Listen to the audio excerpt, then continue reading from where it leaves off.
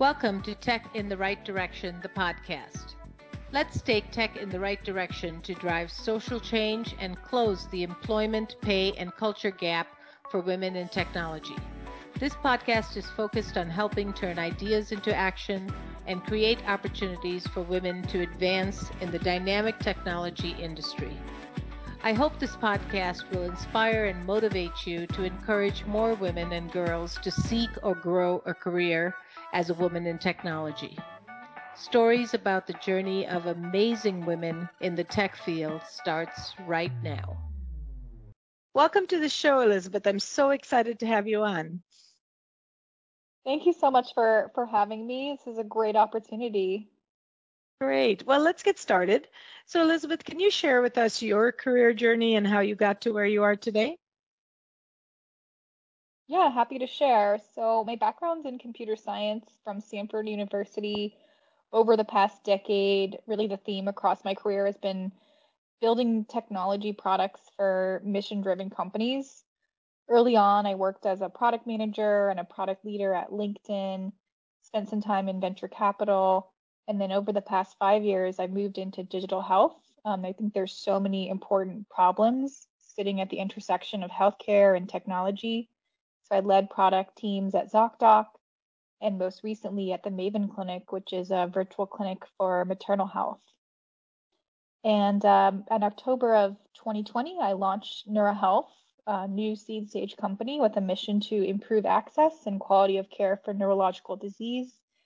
Really excited to share more about what we're building and really parlaying a lot of my skill set I've built in product and tech leadership, as well as some of my interests in improving access to high quality healthcare for patients with neurological and pain conditions. That is amazing. I'm so excited to talk to you more about all the things that you're doing because technology is starting to play such a big part in healthcare.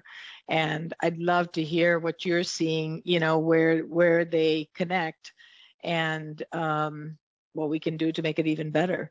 So, can you share with our listeners more about the app that you created to bridge the gaps in access and quality for neurological care? Yeah, happy to share. And technology, I think, is desperately needed to help disrupt so many problems that we have in healthcare. So when incubating Neura, I noticed there were two key problems within the neurological care domain specifically. So these two problem areas, the first I think of is kind of access, and the second is quality. So I'll start just briefly talking about access. So Mm-hmm. access within neurology, what it looks like in terms of wait times across the country. On average, people are waiting over 35 days to see a neurologist. However, so many of these people have, specific conditions like chronic migraine, chronic headache, multiple sclerosis, so they need to see a specific subtype. And so there, what that manifests in is people waiting in some cases 6 months or waiting years to get an Wow. appointment with the right type of specialist. Yeah, so I was really shocked by this. Actually experienced this firsthand. I have what's called a peripheral neuropathy, and even in New York City, where I'm based, I had to wait over 6 months to get in the door with the right type of specialist. So that kind of got me interested in what does this problem look like nationally? What does it look like in, rural areas? What does it look like in medical deserts?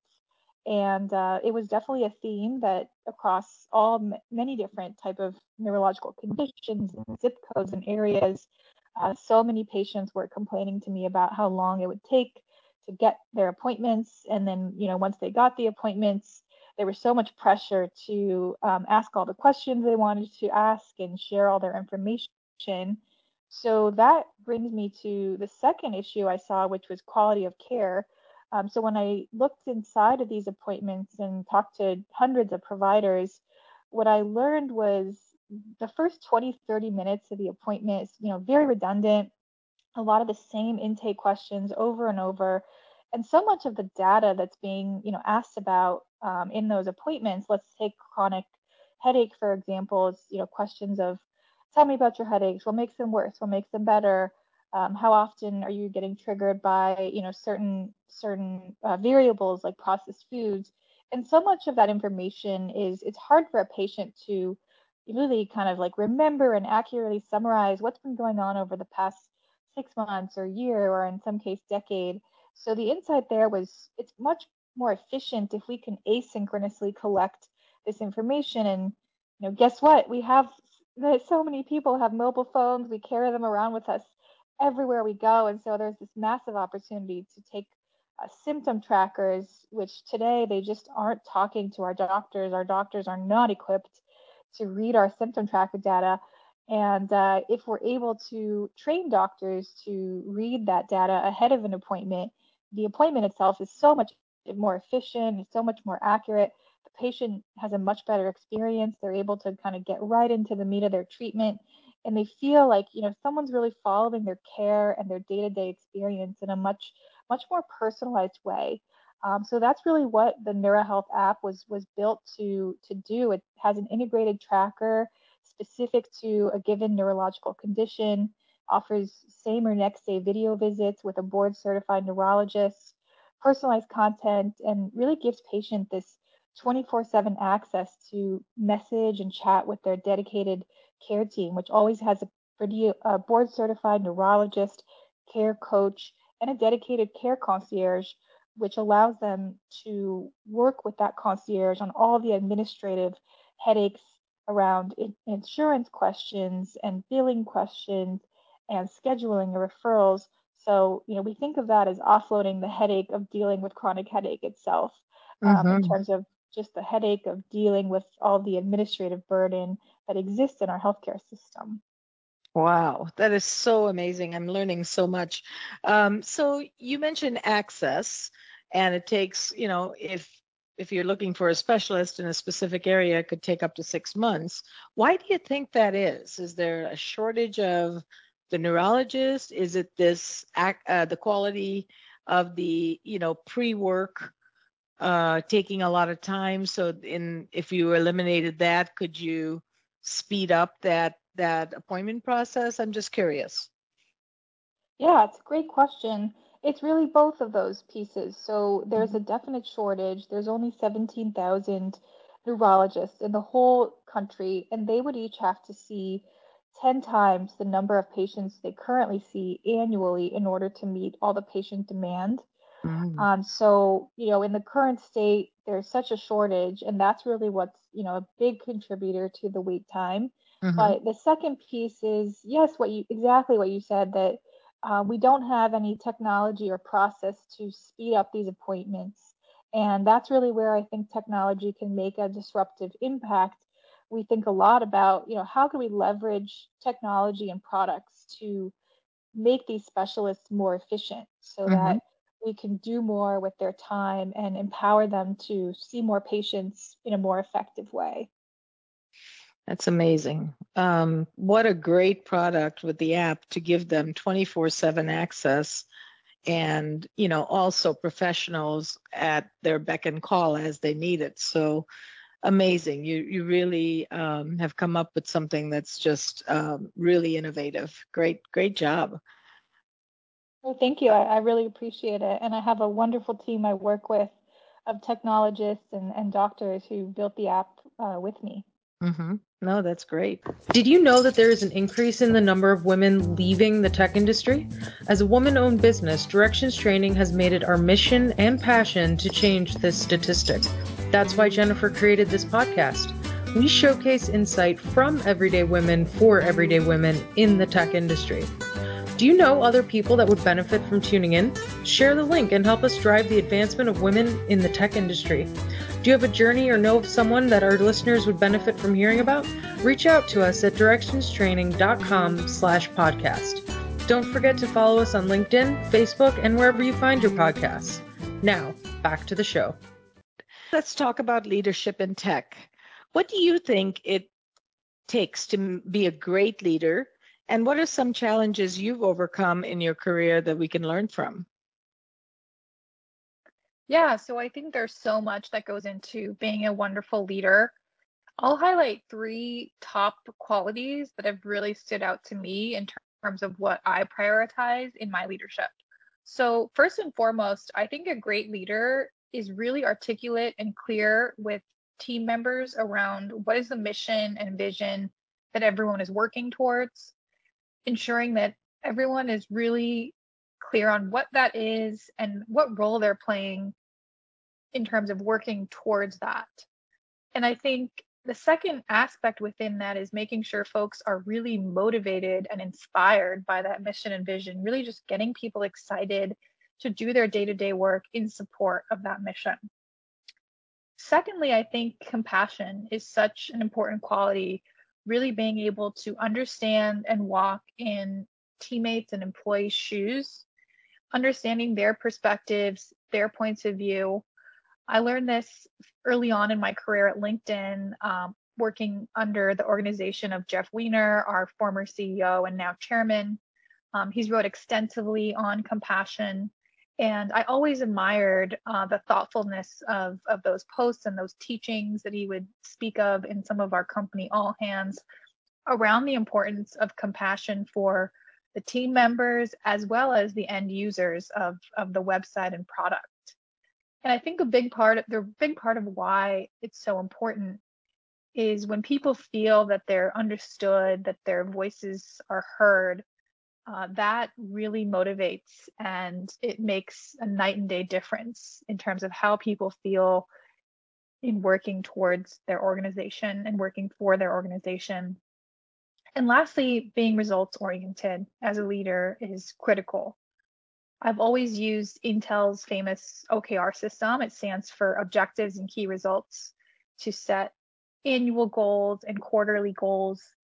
And what I love about that system is it forces teams and organizations to set measurable metrics that allow teams to have transparency into each other's goals, make sure there's no duplication of efforts, and make sure that the team is really scaling such that every group is playing their part that's combining to make a massive impact in terms of the organization's top level goals.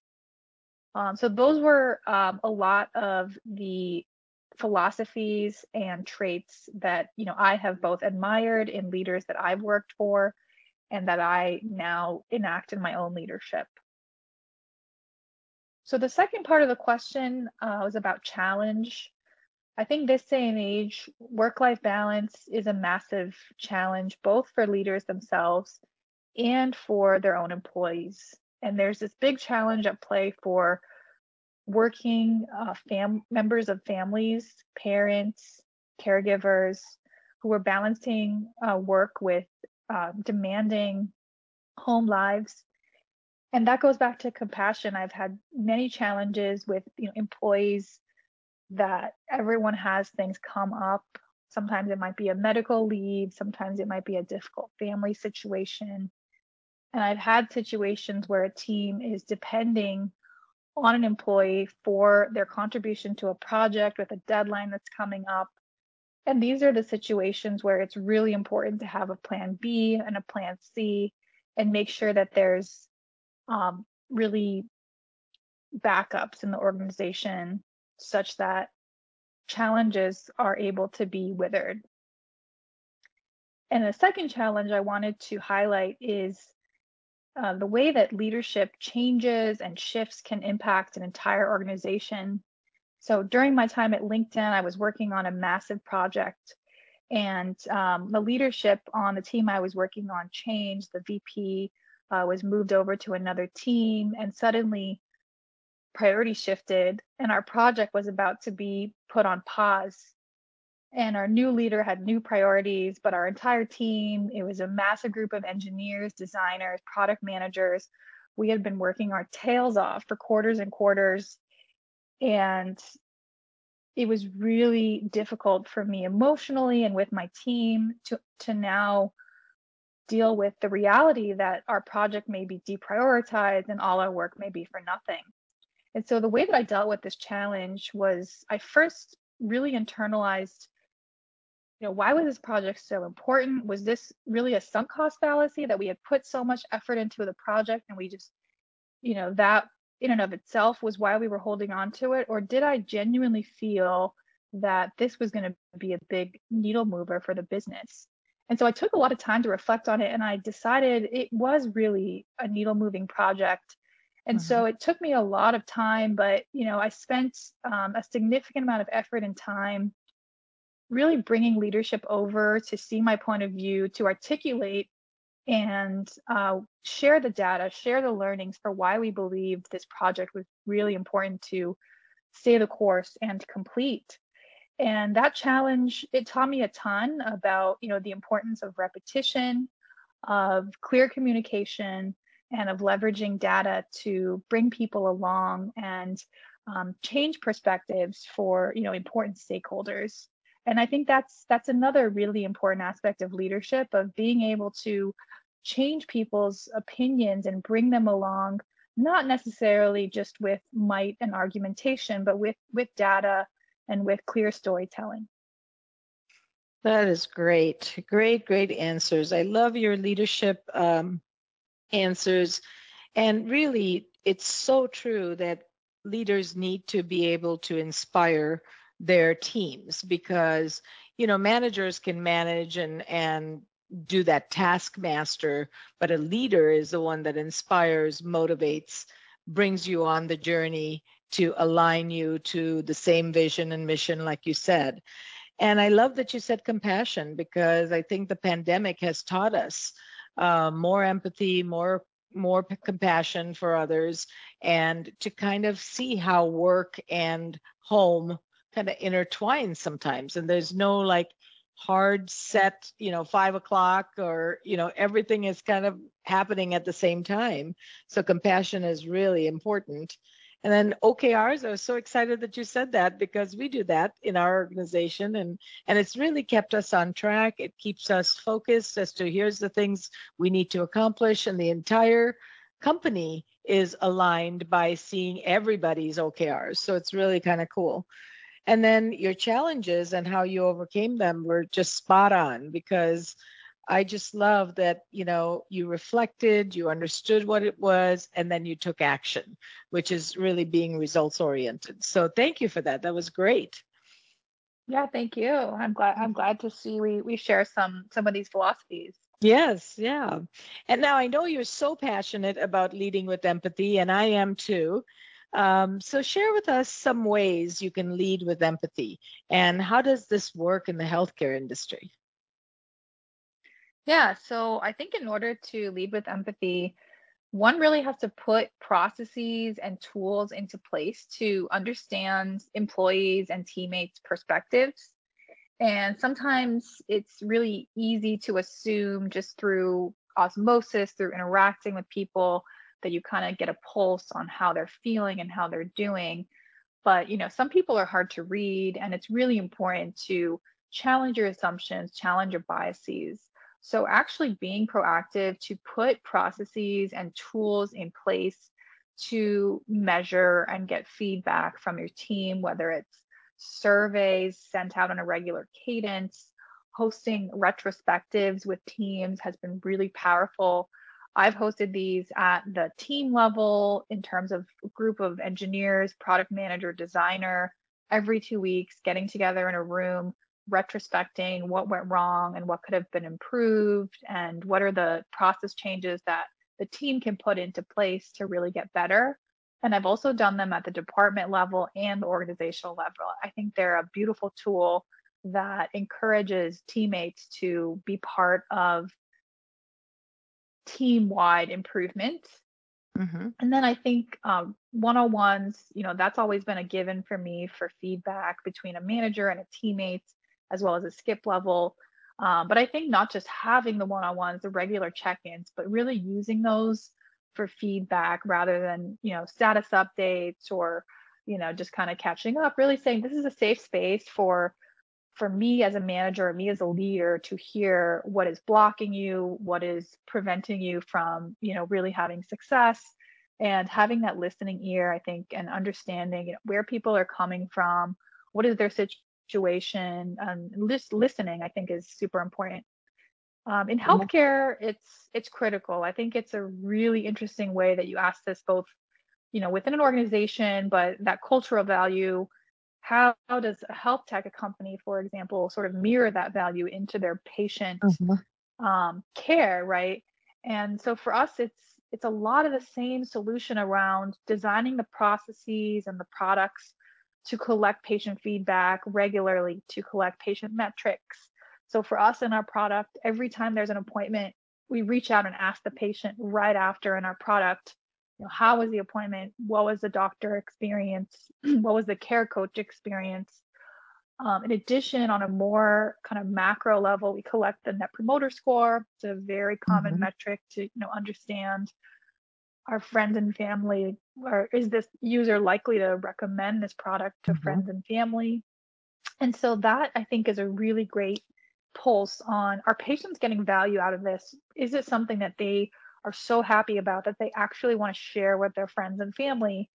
And so those are the methods that we use to really understand, are patients satisfied? Is this a step function or multiple step functions better than what they're experiencing in the traditional healthcare system? And so those are, some of the processes we use to kind of processize empathy. Mhm. No, that's great. Now, when you get feedback, do you act on it, or how does that work within your organization? Yeah, so we definitely act on feedback. I will say we act on it in a measured manner because, we are a startup, we're balancing so many priorities. Mhm. So every piece of feedback, is valued, but also quantified, right? So we Mhm. often wonder when we hear feedback, is this a theme? Is this something we're hearing over and over versus, is this a one-off?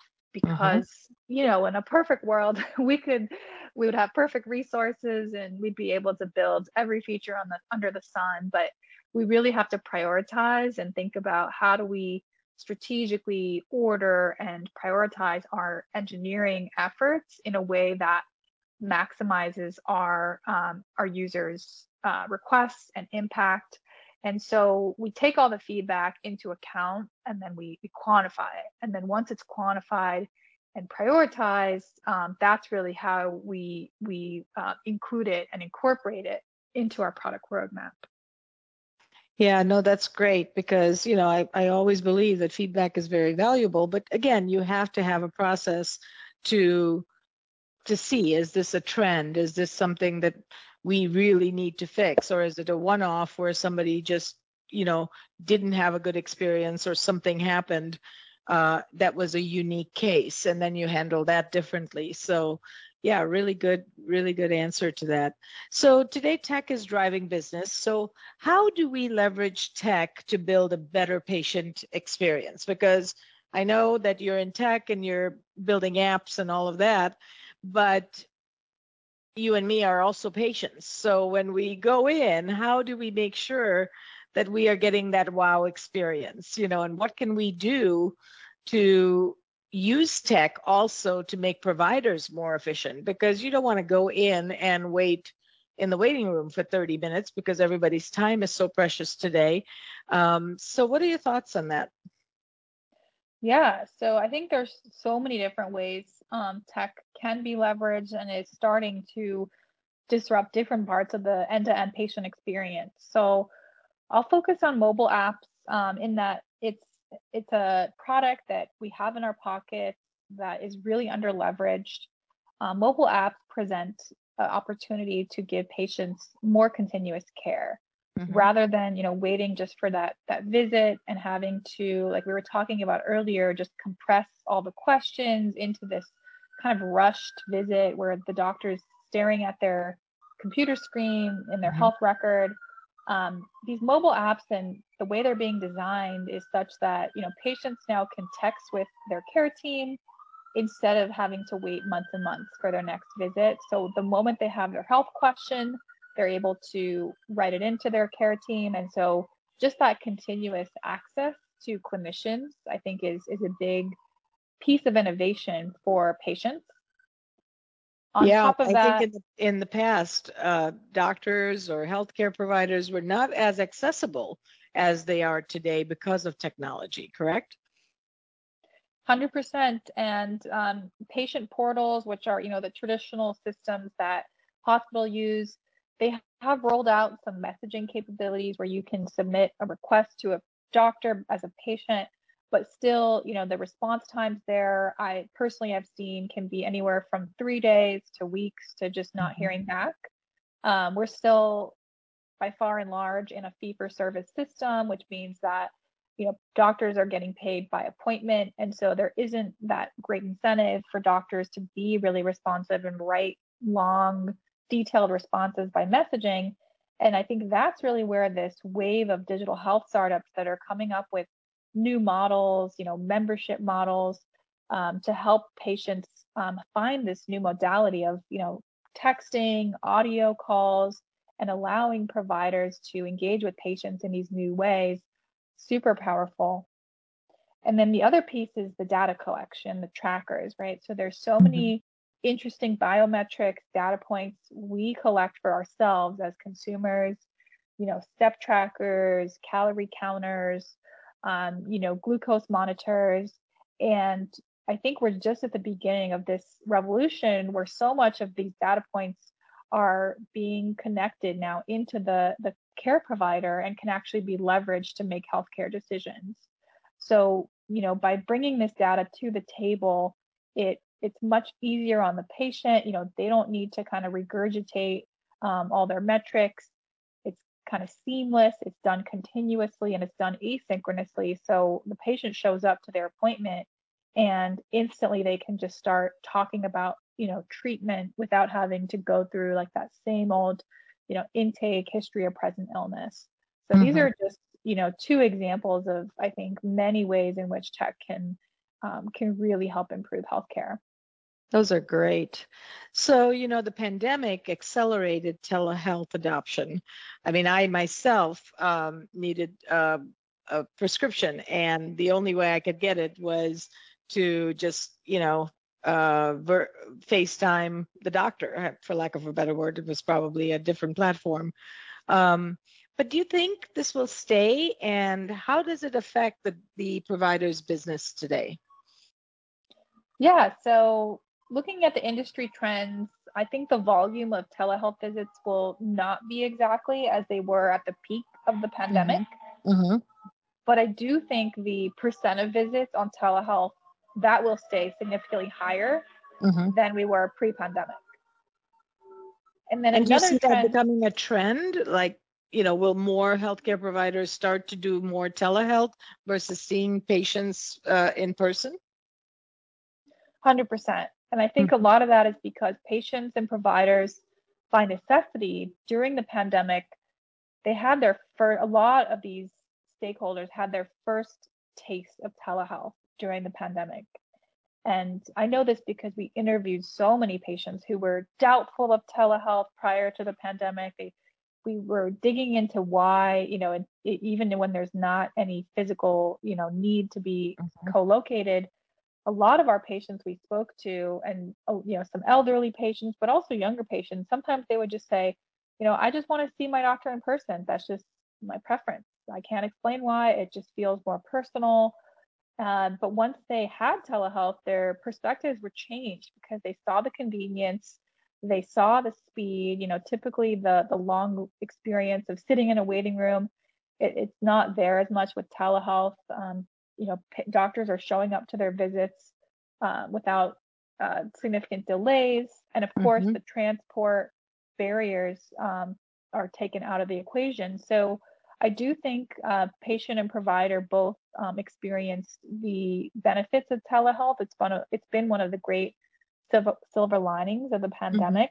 And the other interesting trend is not just seeing a existing doctor who you already met in person on telehealth, but actually forming new patient provider relationships online, right? Meeting a new doctor for the first time on telehealth, that's been a completely new trend that the pandemic has really skyrocketed. So I'm very excited about this. It presents a lot of opportunity for digital health innovators because early stage companies, they don't always have the funding and the wherewithal to manage a brick and mortar, building up a physical clinic. And so it's much faster for these companies to, build a virtual only solution or at least a virtual first solution. So And yeah, it's been a very positive trend. I think that's great. And we've been in our world, we do virtual training and we've done it for a long time. In fact, during the pandemic, we hired a few people and I had never met them, but based on, Teams and being able to see them on camera and talk to them on a daily basis, I felt like I knew them for years. And then at one point, I think it was late last year, we actually got together and I would never have felt that I've never met these people. So it really does work. 100%. And we hear that a lot where people are surprised, right? Going into it, not so sure, but after having met the doctor through telehealth, it's a real relationship, despite the fact that it's on video. So I think it's wonderful. No, that's great. So here's a fun question. I love to travel. And so what is your most favorite place that you've traveled to and why? Oh, I love this question. I'd have to say I actually just got married in August of last year. Congratulations. Oh, thank you. And I went to the Maldives for my honeymoon. I'm It's so sort of jealous. south of Sri Lanka. It's beautiful. I just, never saw such clear water, like beautiful coral reefs and incredible like biodiversity of fish. It was truly like finding Nemo in real life, like the Oh my snorkeling, scuba gosh. Yeah, I've diving. seen So pictures and it's absolutely gorgeous and it's on my list. yeah, it's unreal, and I highly recommend Yay, good. I might have to pick your brain on that it. when I do plan to go one day. Happy to share. Yeah. Oh, that's great. So in closing, what advice would you give to a woman that's considering a career in tech? Yeah, I think it's really follow your passions, find the causes you care about and problems that you're deeply motivated to solve. And I think that tech just brings so much efficiency and process automation. And, it's been said many times that tech is eating the world. And I think it is. And Mhm. some ways, positive and some ways negative. And so I think just really focusing on all the ways that tech can positively impact our lives, it really motivates, I think, me and my teammates that we have an important mission. And in my opinion, the technology it's the sort of how we get there. It's not really the why. Mhm. So I personally find that really motivating. And a lot of times I have, mentees and different folks in my network coming to me and trying to brainstorm what do I do next, whether they're in tech or trying to break into tech, because tech is so broad right now. There's so many, there's fintech, there's health tech, there's and then within technology, there's so many different functions of engineering, product design, user research. So I think it's important to find a cause that is motivating, and also within those different functional areas, what is the passion, right? Is it passion for designing beautiful interfaces? Is it, that passion for user research, or really deeply understanding people's needs and interfacing directly with the end user? So I do think it's important. And the other aspect is the community, right? Investing in connecting with other women in tech, whether it's mentors, mentees.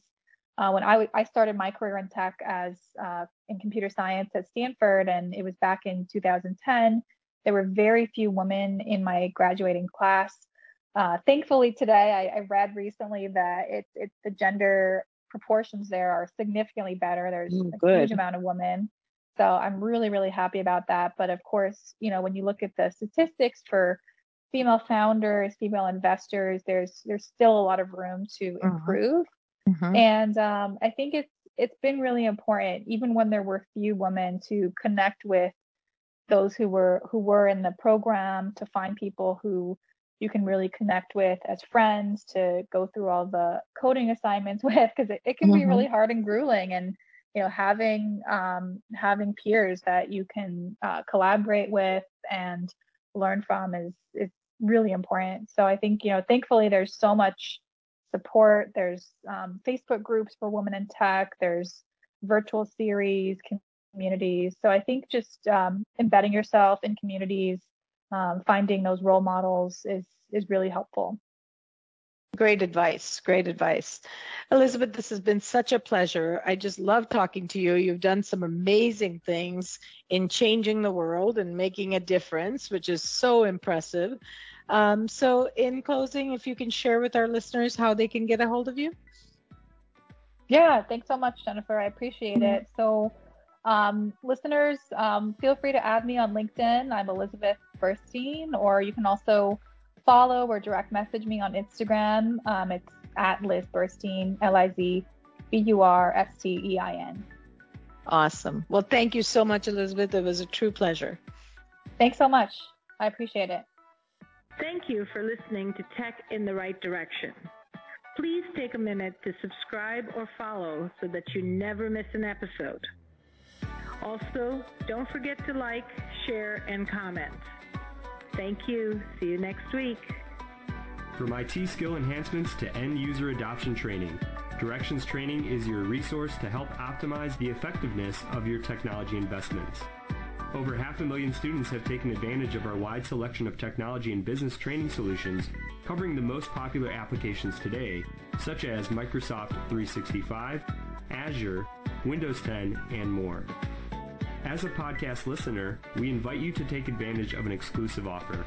Receive 30 days of free access to our Microsoft official curriculum on-demand courses for IT professionals or end users. Visit us at www.directionstraining.com/podcast to claim this offer today. Hurry, this offer is only available for a limited time. Success is a journey. Ask for directions.